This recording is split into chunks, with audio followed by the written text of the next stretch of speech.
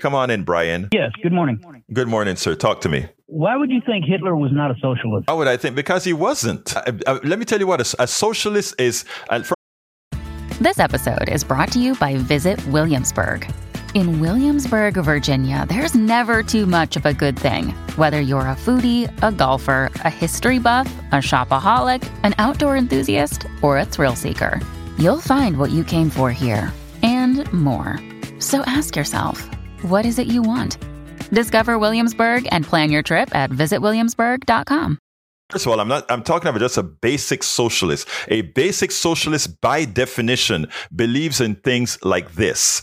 The people control. The people are the ones who vote together at a company and decide what's going to happen at a company. A socialist believe, we have to stop mixing socialism with the type of politics that they try to scare you into thinking here. All right. Another thing that they do is socialize healthcare. Those are the things that make one a socialist. El Señor Hitler was a fascist. It had nothing to do with universal healthcare. It had nothing to do with universal education. It had nothing to do with universal, all these things that take care of people. When you hear the word social, it means people. It doesn't mean anything negative. Now, we try to define it that way because rich people don't want you, Brian, to believe that you should have the things that you work for and deserve. But continue, sir. Okay, you just answered my question, and I'll make four easy points on that. Please do. It's called a Volkswagen, the people's car. Mm-hmm. It's a Volkswagen. Mm-hmm. The Autobahn. Mm-hmm.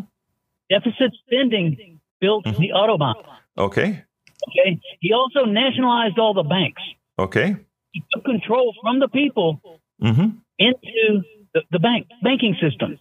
Okay, what did you just say again? You said he took control from the people. Isn't that what you said? He took control from the people. And okay, stop right there. Stop right there. Stop right there. That is exactly opposite to what I said, right? You said he took control from the people. I said the people take control. Look at that. We are in agreement. You just agreed with me that he's a fascist. No. He's not a fascist. You just said it. You said he took control away from the people. Who owned the bank? Wait a minute. The people didn't own the bank. The people did not own the banks. Control of the bank. No. Wait, again, sir. Sir, I repeat it again. We got to make sure we're talking the truth to the people that are listening. The people didn't own the bank. Who owns the bank in the United States? Who owns the bank? Yes. Probably a corporation. Thank you. And you know what? Let me tell you, on whose money is it? And sir, the people own the shares. And again, I love that you said that. Sir, that is where I ask you so kindly to learn about our banking system. Because the people, I want a nationalized banking system because there's no reason for private entities to control our money supply. Think about it. Listen. Listen to what, Brian, could you let me explain, please, so that we can have a conversation? Could you let me explain? Are you there? Yeah, I'm still here. Brian, who owns the money? Who should own the money, Brian? The people should own the money. Okay, stop there. All right. And if I tell you right now, the people who control our money are a bunch of plutocrats who we allow to take advantage.